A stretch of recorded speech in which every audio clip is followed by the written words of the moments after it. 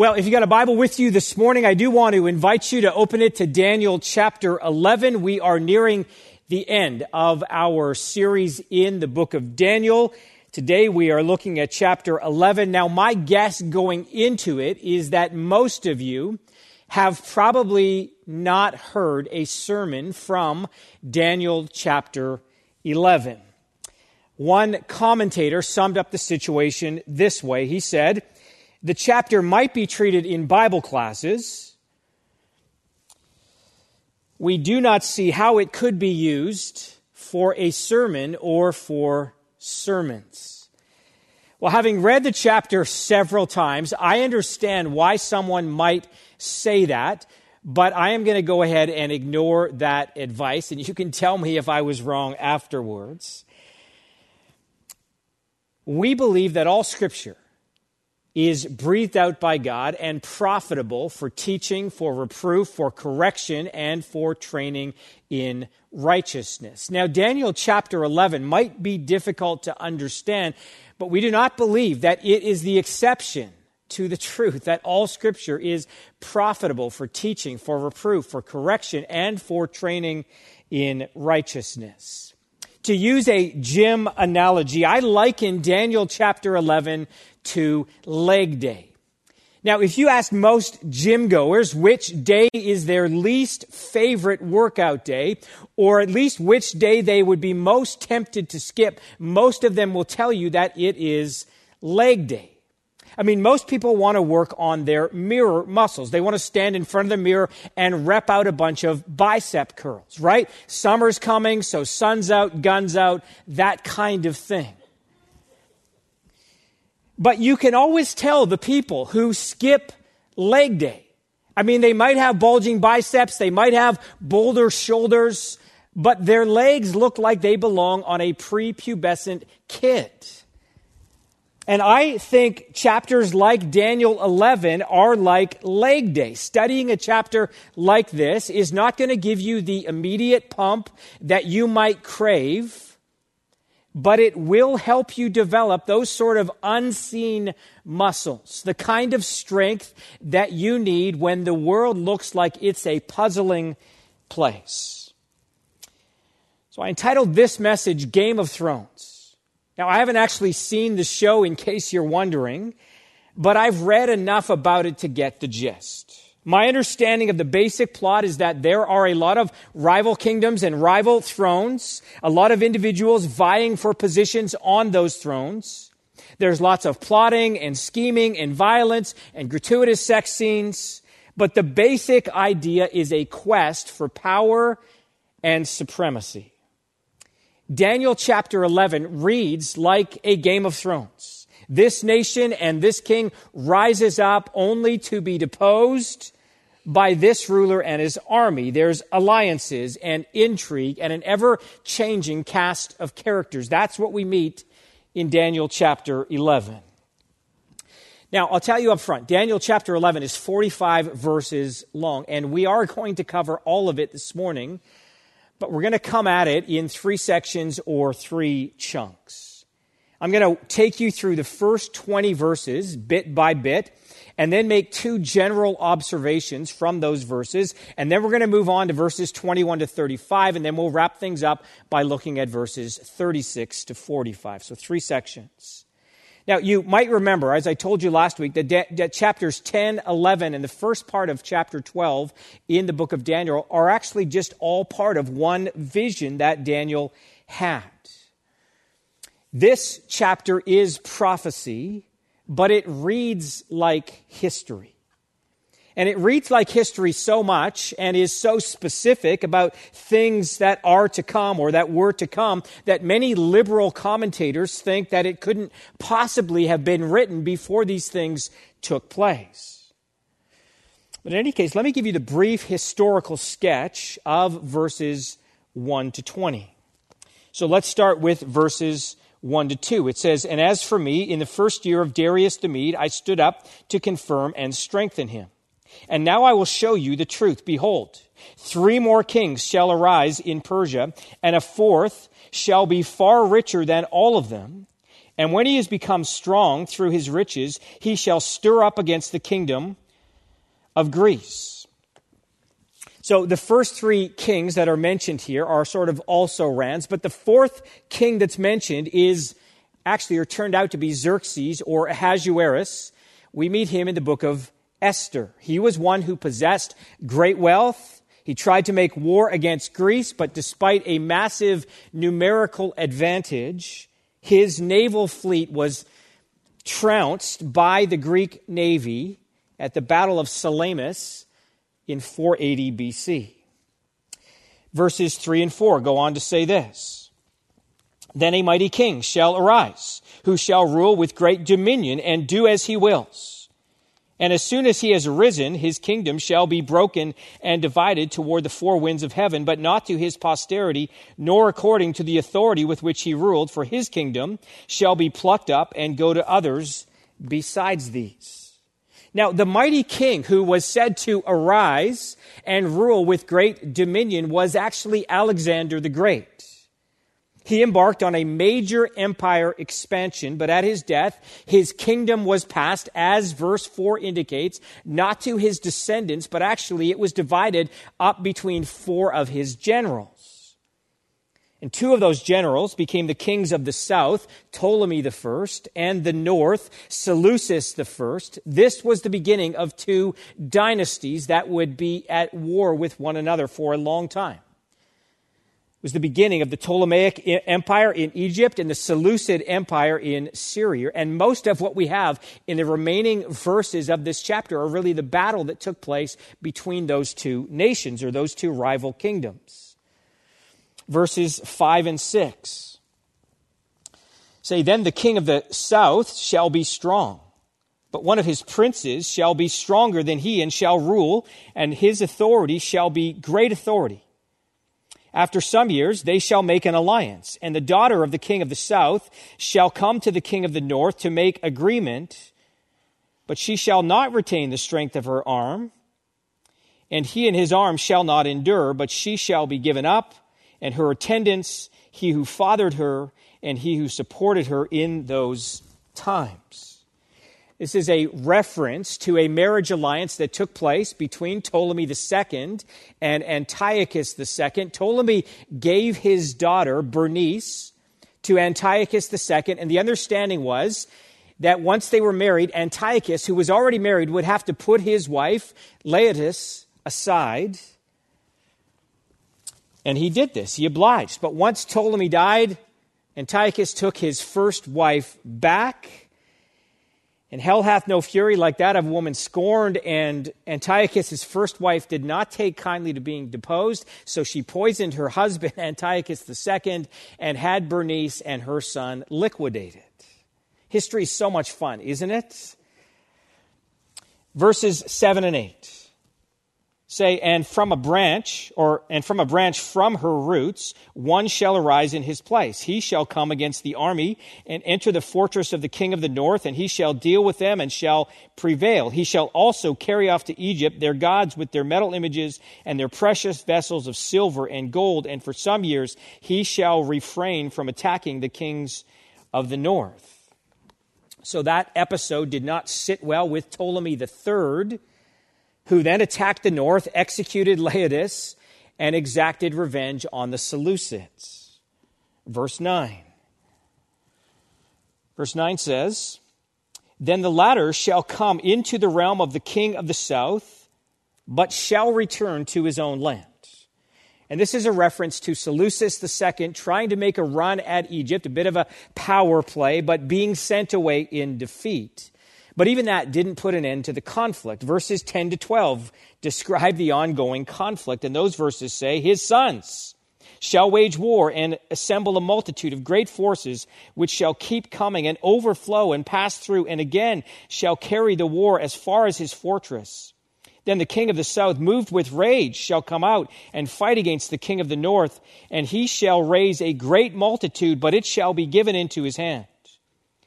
And when the multitude is taken away, his heart shall be exalted, and he shall cast down tens of thousands, but he shall not prevail.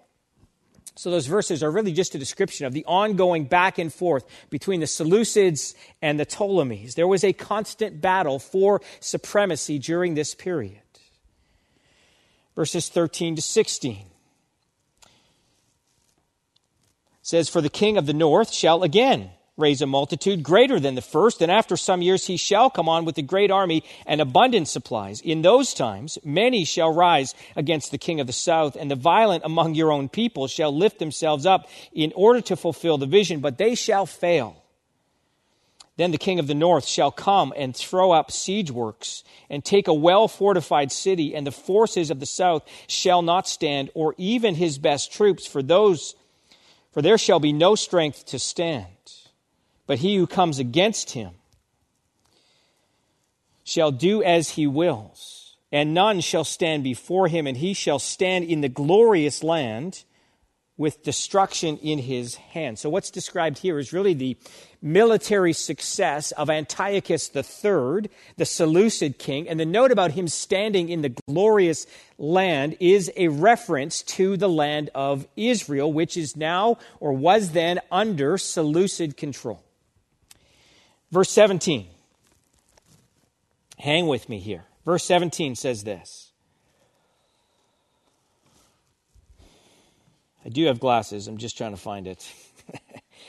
It says, "Afterward he shall turn his face to the coastlands and shall capture many of them." That's not 17. Let me just keep reading from 16. I'm sure I'll hit it. "But he who comes against him shall do as he wills, and none shall stand before him, and he shall stand in the glorious land with destruction in his hand." Now 17. "He shall set his face to come with the strength of his whole kingdom, and shall bring terms of an agreement and perform them. He shall give him the daughter of women to destroy the kingdom, but it shall not stand or be to his advantage." And what's happening in verse 17, the daughter of women that is referred to there is Cleopatra the First.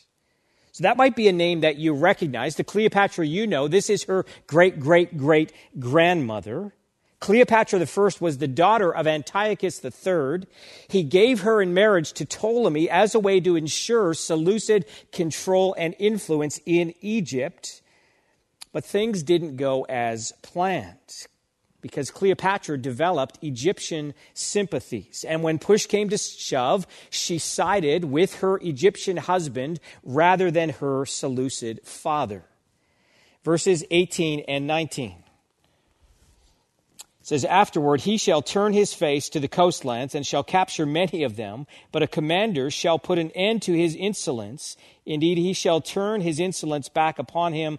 Then he shall turn his face back toward the fortress of his own land, but he shall stumble and fall and shall not be found."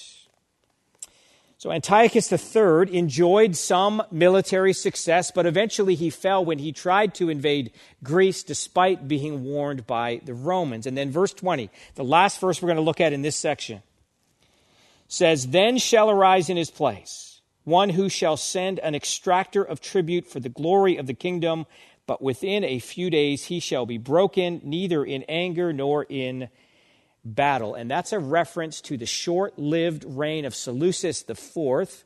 And when it says he'll be broken neither in anger nor in battle, it's because he was poisoned.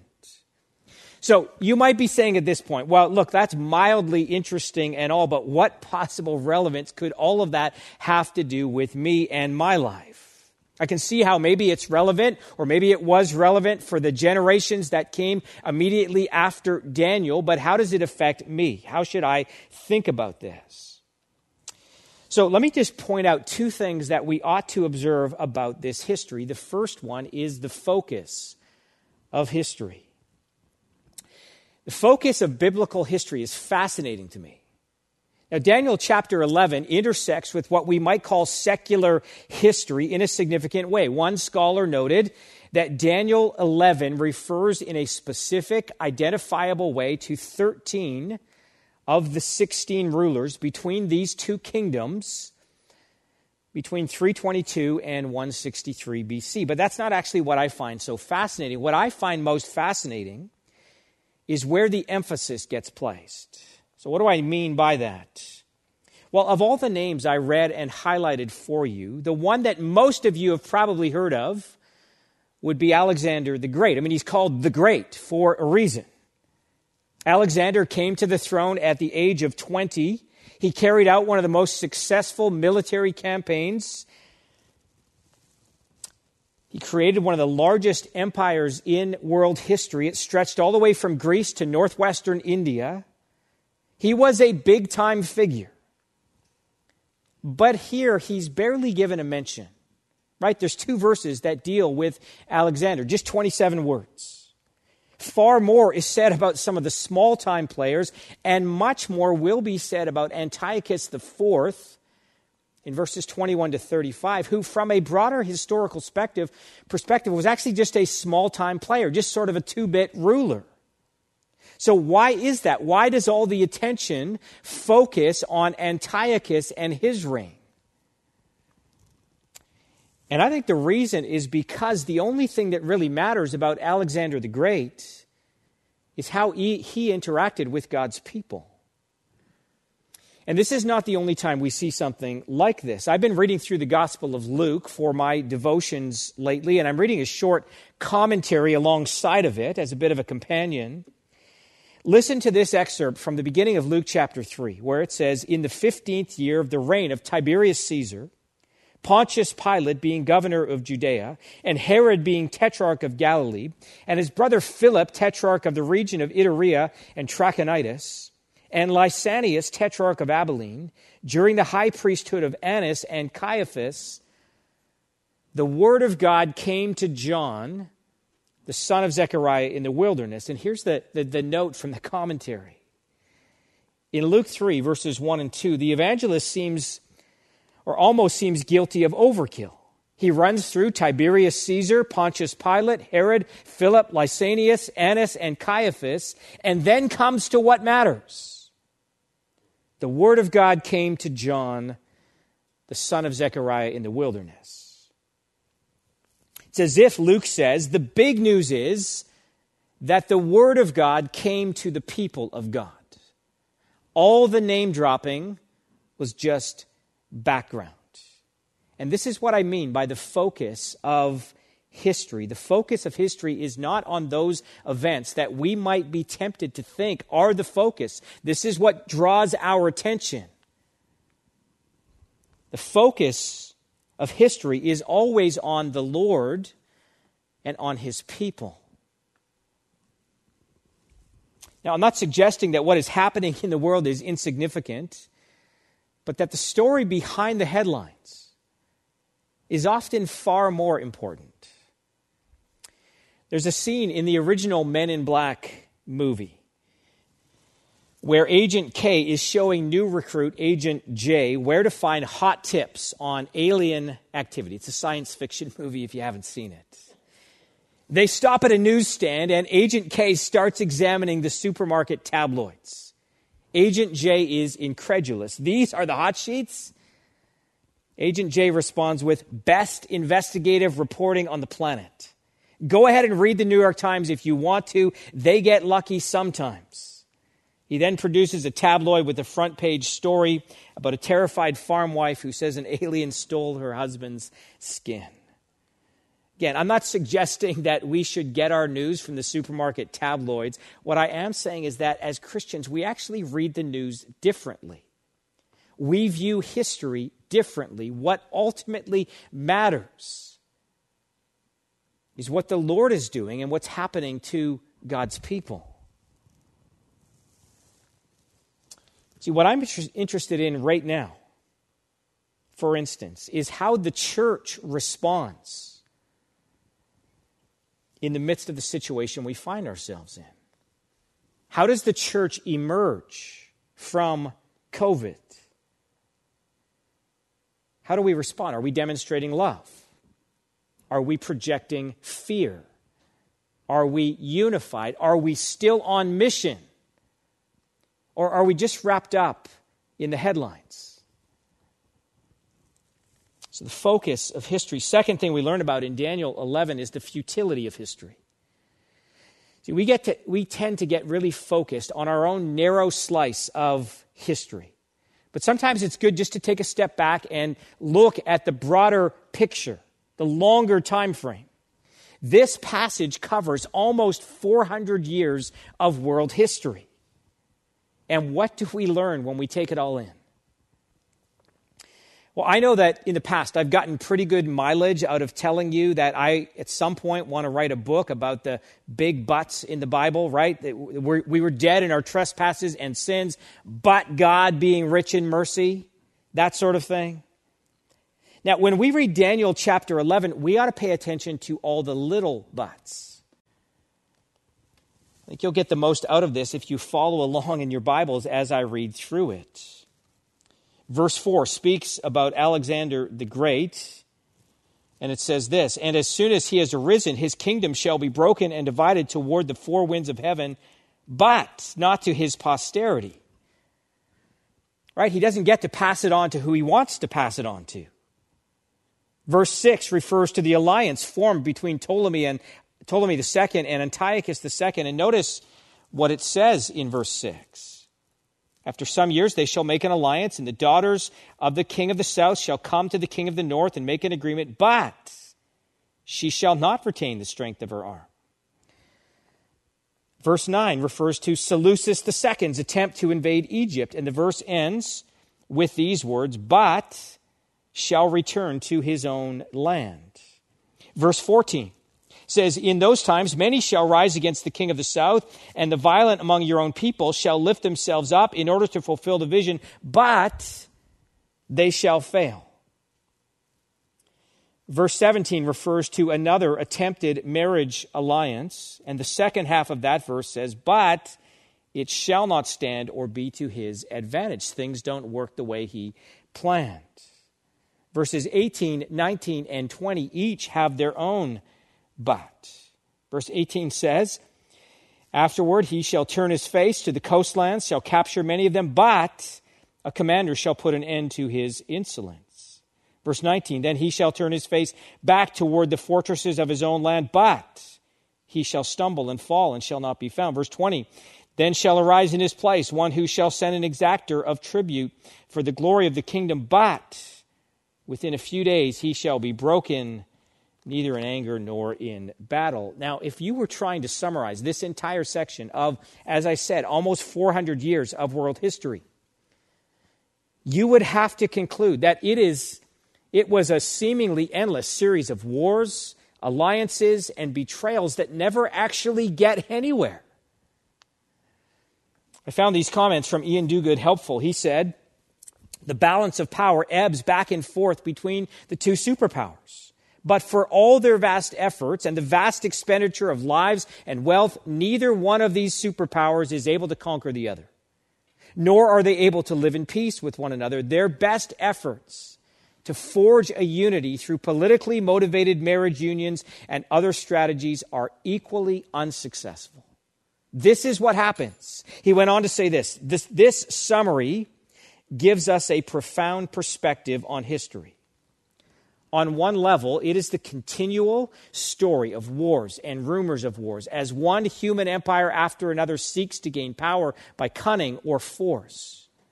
Yet though the tide in the affairs of men comes in and goes out, in the end it accomplishes precisely nothing.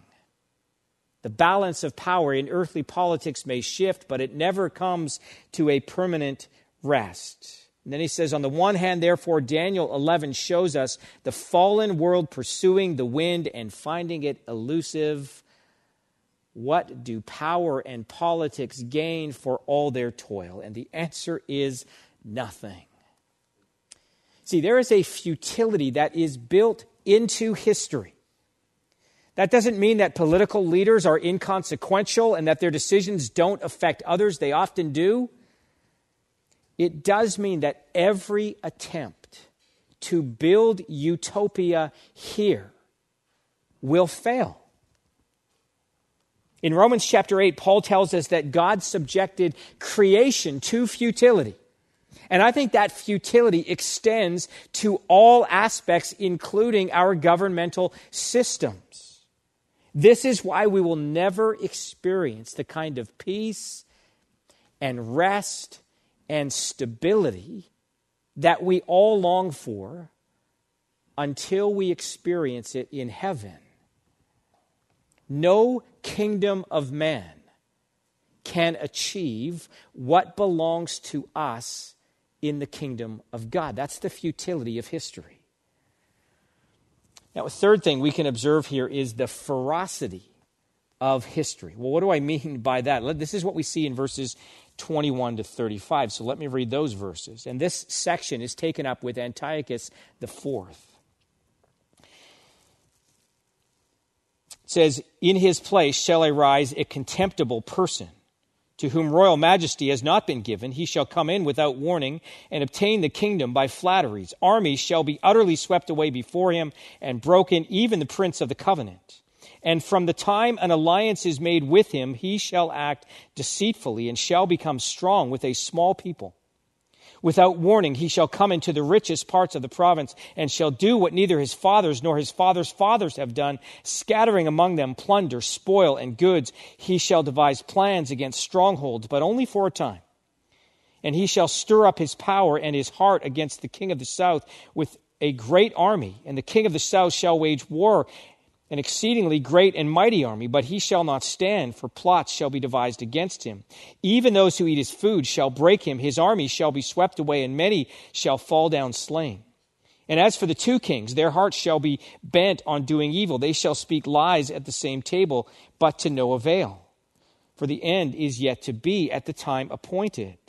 And he shall return to his land with great wealth, but his heart shall be set against the holy covenant, and shall work his will and return to his own land at the time appointed.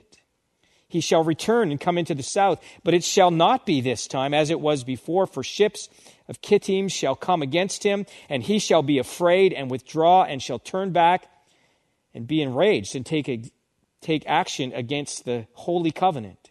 He shall turn back and pay attention to those who forsake the holy covenant. Forces from him shall appear and profane the temple and fortress, and shall take away the regular burnt offering, and shall set up the abomination that makes desolate. He shall seduce with flattery those who violate the covenant, but the people who know their God shall stand firm and take action, and the wise among the people shall make many understand, though for some days they shall stumble by sword, by flame, by captivity and plunder. When they stumble, they shall receive a little help, and many shall join themselves to them in flattery, and some of the wise shall stumble, so that they may be refined, purified, and made white until the time of the end, for it still waits the appointed time. So the action slows down, but the intensity ratchets up in this section. The first 20 verses cover a period from about 530 BC to 175 BC. These verses deal with the reign of just one ruler, Antiochus Epiphanes, Antiochus IV. And the verses can really be divided into three sections. Verses 21 to 24 tell us about the way that Antiochus ascended to the throne, about his early military success. He becomes strong with a small people or a small number of people. But despite the size of his army, he inflicts great damage. Verse 22 describes it as armies being utterly swept away and broken. Antiochus was a man and a commander who knew no mercy. He wasn't the first and certainly not the last ruler in history who operated this way. This is what I mean by describing this as the ferocity of history. History is littered with examples of emperors and empires that left a bloody mess in their wake. Genocide, Holocaust, ethnic cleansing. Those are just some of the terms that we have come to associate with world history. There's a ferociousness to it. Verses 25 to 29 then go on to describe where Antiochus was unsuccessful in his military campaigns. He tries to invade Egypt, but is turned back. What's interesting, though, is what he does in response to that. Listen again to verse 30. This is after he's defeated or turned back by the Egyptians. It says, "For ships of Kittim shall come against him, and he shall be afraid and withdraw, and shall turn back and be enraged and take action against the holy covenant." See, what Antiochus did in his defeat is he turned his vengeance and his anger towards the Jews. Verse 31 then goes on to say and tell us exactly how he did that. Forces from him shall appear and profane the temple and fortress, and shall take away the regular burnt offering. And they shall set up the abomination that makes desolate. So he defiles the temple, puts an end to the sacrifices that the Jews would have made there. And the record of history shows that Antiochus was a fierce persecutor of the Jews. The verses go on to describe how he persecuted the Jews by sword, by flame, and by captivity. And again, we know he was not the last to adopt this tactic. God's people are often in peril. And they're often in peril because of persecution, like the persecution the Jews experienced under Antiochus Epiphanes. Now, we don't have much experience with this in the West, but so many of our brothers and sisters around the world do. Here are some stats from a ministry called Open Doors, that works with the persecuted church. More than 250 million Christians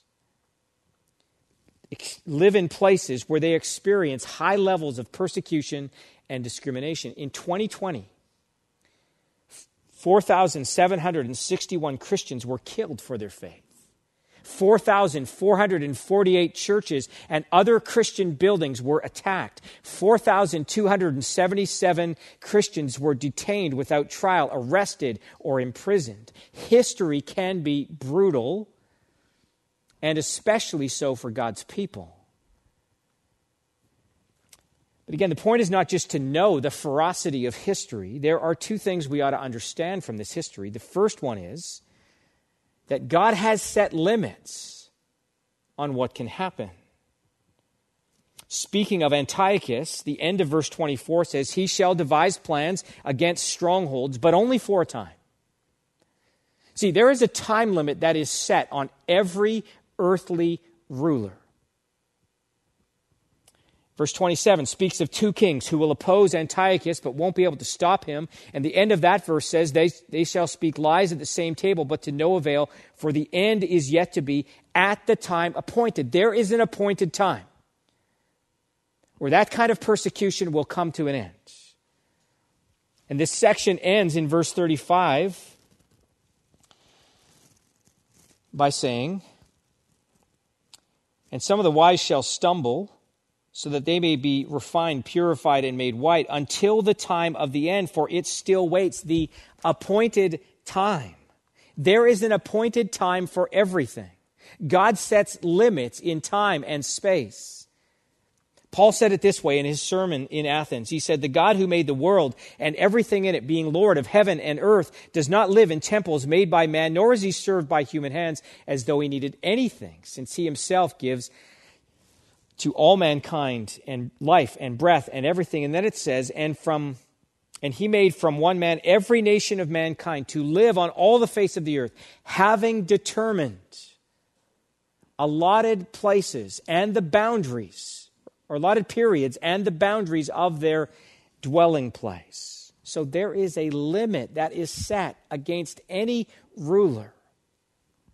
Nothing happens that's outside of God's sovereignty. There's another thing for us to know about the ferocity of history, and that is that we are able to withstand it. So how do we withstand all of this pressure? How do you withstand persecution? Well, we remain faithful. Verse 32 says, the people who know their God shall stand firm and take action. So how do we take action? Well, I think verse 33 gives us a clue. It says that the wise among the people shall make many understand. Right? They pass on the truth that has been revealed to them by God. This is what happened in the early church. The early church experienced intense persecution, but everywhere they were scattered, they passed on the truth of the gospel as they went. See, this speaks to the importance of teaching and passing on to the next generation the truths of the gospel. Look, every one of us ought to be involved in this. But since it's Mother's Day, can I just say a special word to moms? And that is simply that your labor is not in vain. That time that you spend reading the Bible with your kids, praying with them, modeling for them what it means to walk with Jesus, teaching them about God's love and His faithfulness is not a wasted effort. This is what the wise do. They pass this on, so their children are able to withstand the pressure of culture. So Daniel's vision describes dark days for God's people, but there is a sliver of hope. And the hope is that there is a remnant who remains faithful, who resists the pressure. Read through church history, and this is what you will discover.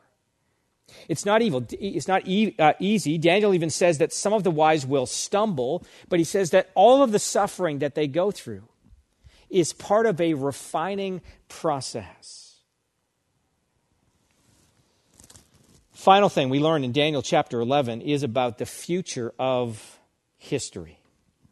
Now, I know that's a bit of an oxymoron because history refers to something that has taken place. The future refers to something that is yet to take place. Let me explain what I mean. Let me read verses 36 to 45 for you. It says, "And the king shall do as he wills. He shall exalt himself and magnify himself above every god, and shall speak astonishing things against God, the God of gods. He shall prosper till the indignation is accomplished, for what is decreed shall be done. He shall pay no attention to the gods of his fathers or to the one beloved by women. He shall not pay attention to any other god, for he shall magnify himself above all. He shall honor the God of fortress instead of these, a God whom his fathers did not know. He shall honor with gold and silver, with precious stones and costly gifts. He shall deal with the strongest fortresses with the help of a foreign god. Those who acknowledge him he shall lead with honor. He shall make them rulers over many, and shall divide the land for a price. At the time of the end, the king of the south shall attack him, but the king of the north shall rush upon him like a whirlwind, with chariots and horsemen, and with many ships. And he shall come into countries, and shall overflow and pass through. He shall come into the glorious land, and tens of thousands shall fall. But these shall be delivered out of his hand, Edom and Moab, and the main part of the Ammonites. He shall stretch out his hand against the countries, and the land of Egypt shall not escape. He shall become ruler of treasures of gold and of silver, and of all the precious things of Egypt, and the Libyans and the Cushites shall follow in his train. But news from the east and the north shall alarm him, and he shall go out with great fury to destroy and to devour many to destruction. And he shall pitch his palatial tents between the sea and the glorious holy mountain, yet he shall come to his end with none to help him." So, listen, I take verses 36 to 45 to be a description not of Antiochus Epiphanes, but of one who comes later and is like him. Now, that might not be obvious when you first read it, but the end of verse 35 seems to indicate the end of Antiochus, when it says the end will come at the appointed time.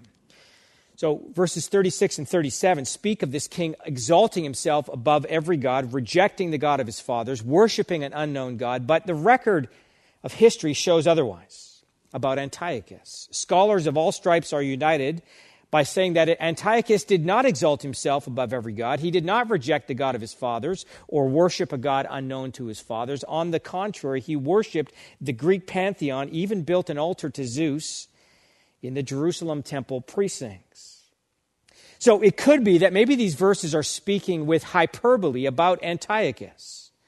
He's such an ungodly ruler. It's his arrogance. The passage contains a number of other things that were not true of Antiochus. He did not, for instance, extend his power over many countries. He did not die when he pitched his tent between the seas and the beautiful holy mountain, as verse 45 says. So what are we to make of all that? Well, verse 40 indicates that what we're looking at here is actually the time of the end. So I think the end of this chapter is directing us towards what will take place at the end of time. A leader will arise and exalt himself above every god. He will defile all that is holy. He will make war against God's people. This is the one the New Testament refers to as the man of lawlessness or the Antichrist. Paul says it this way, "Let no one deceive you in any way, for that day will not come unless the rebellion comes first and the man of lawlessness is revealed, the son of destruction, who opposes and exalts himself against every so-called God or object of worship, so that he takes his seat in the temple of God, proclaiming himself to be God." I think Daniel 11 functions in much the same way as Mark 13 and Matthew 24 function. I know a number of you went through Mark 13 in men's and women's Bible studies recently. Those chapters refer both to the destruction of Jerusalem in AD 70 and also to events beyond that destruction that will take place at the end of time. History will not come to its conclusion until a ruler who comes and arises like Antiochus Epiphanes. But where's the good news in all of this? You know, I would just say this, that we sometimes say that all good things must come to an end. These verses remind us that all bad things also come to an end. And verse 45 tells us what will happen at the very end of time. This is the future destination of history. "He shall pitch his palatial tents between the sea and the glorious holy mountain, yet he shall come to his end with none to help him." Okay, so what is the point of all this? I mean, maybe you're saying, like the commentator, I'm still not sure how Daniel 11 is good for a sermon or sermons.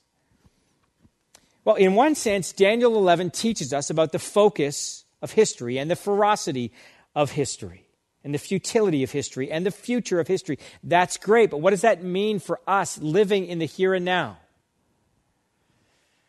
Well, I think one of the big takeaways should be the reminder that God is not a passive spectator when it comes to what's happening in the world. He's not sort of sitting on the sidelines. God is actively involved in the affairs of men or in the affairs of the world. A couple of years back, we went through the book of Habakkuk as a church. And if you know the story, then you know Habakkuk was a prophet who had lots of questions for God. He looked at his world. He wondered what was going on. What was God going to do about it? And God answered his questions.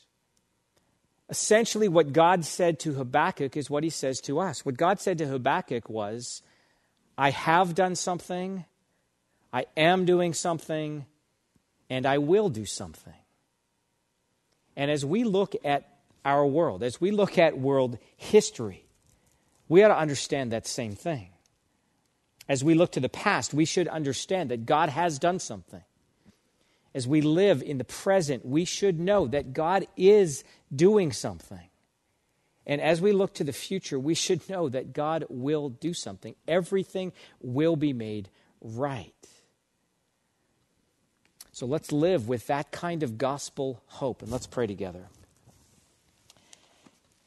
Father, we want to thank you for your grace that has been shed upon us. We think of all the different time periods that people have lived, have experienced different things and different realities in their world. God, we think of our own situation, and we know that you are in control, that you are sovereign over all. And Lord, we know that you are at work in the midst of this time. So we pray that we would have that kind of confidence, that kind of hope, and that even as we look towards the future, we would know that you have a plan and a purpose in all things, and that all things will be made right. We pray this in Jesus' name. Amen.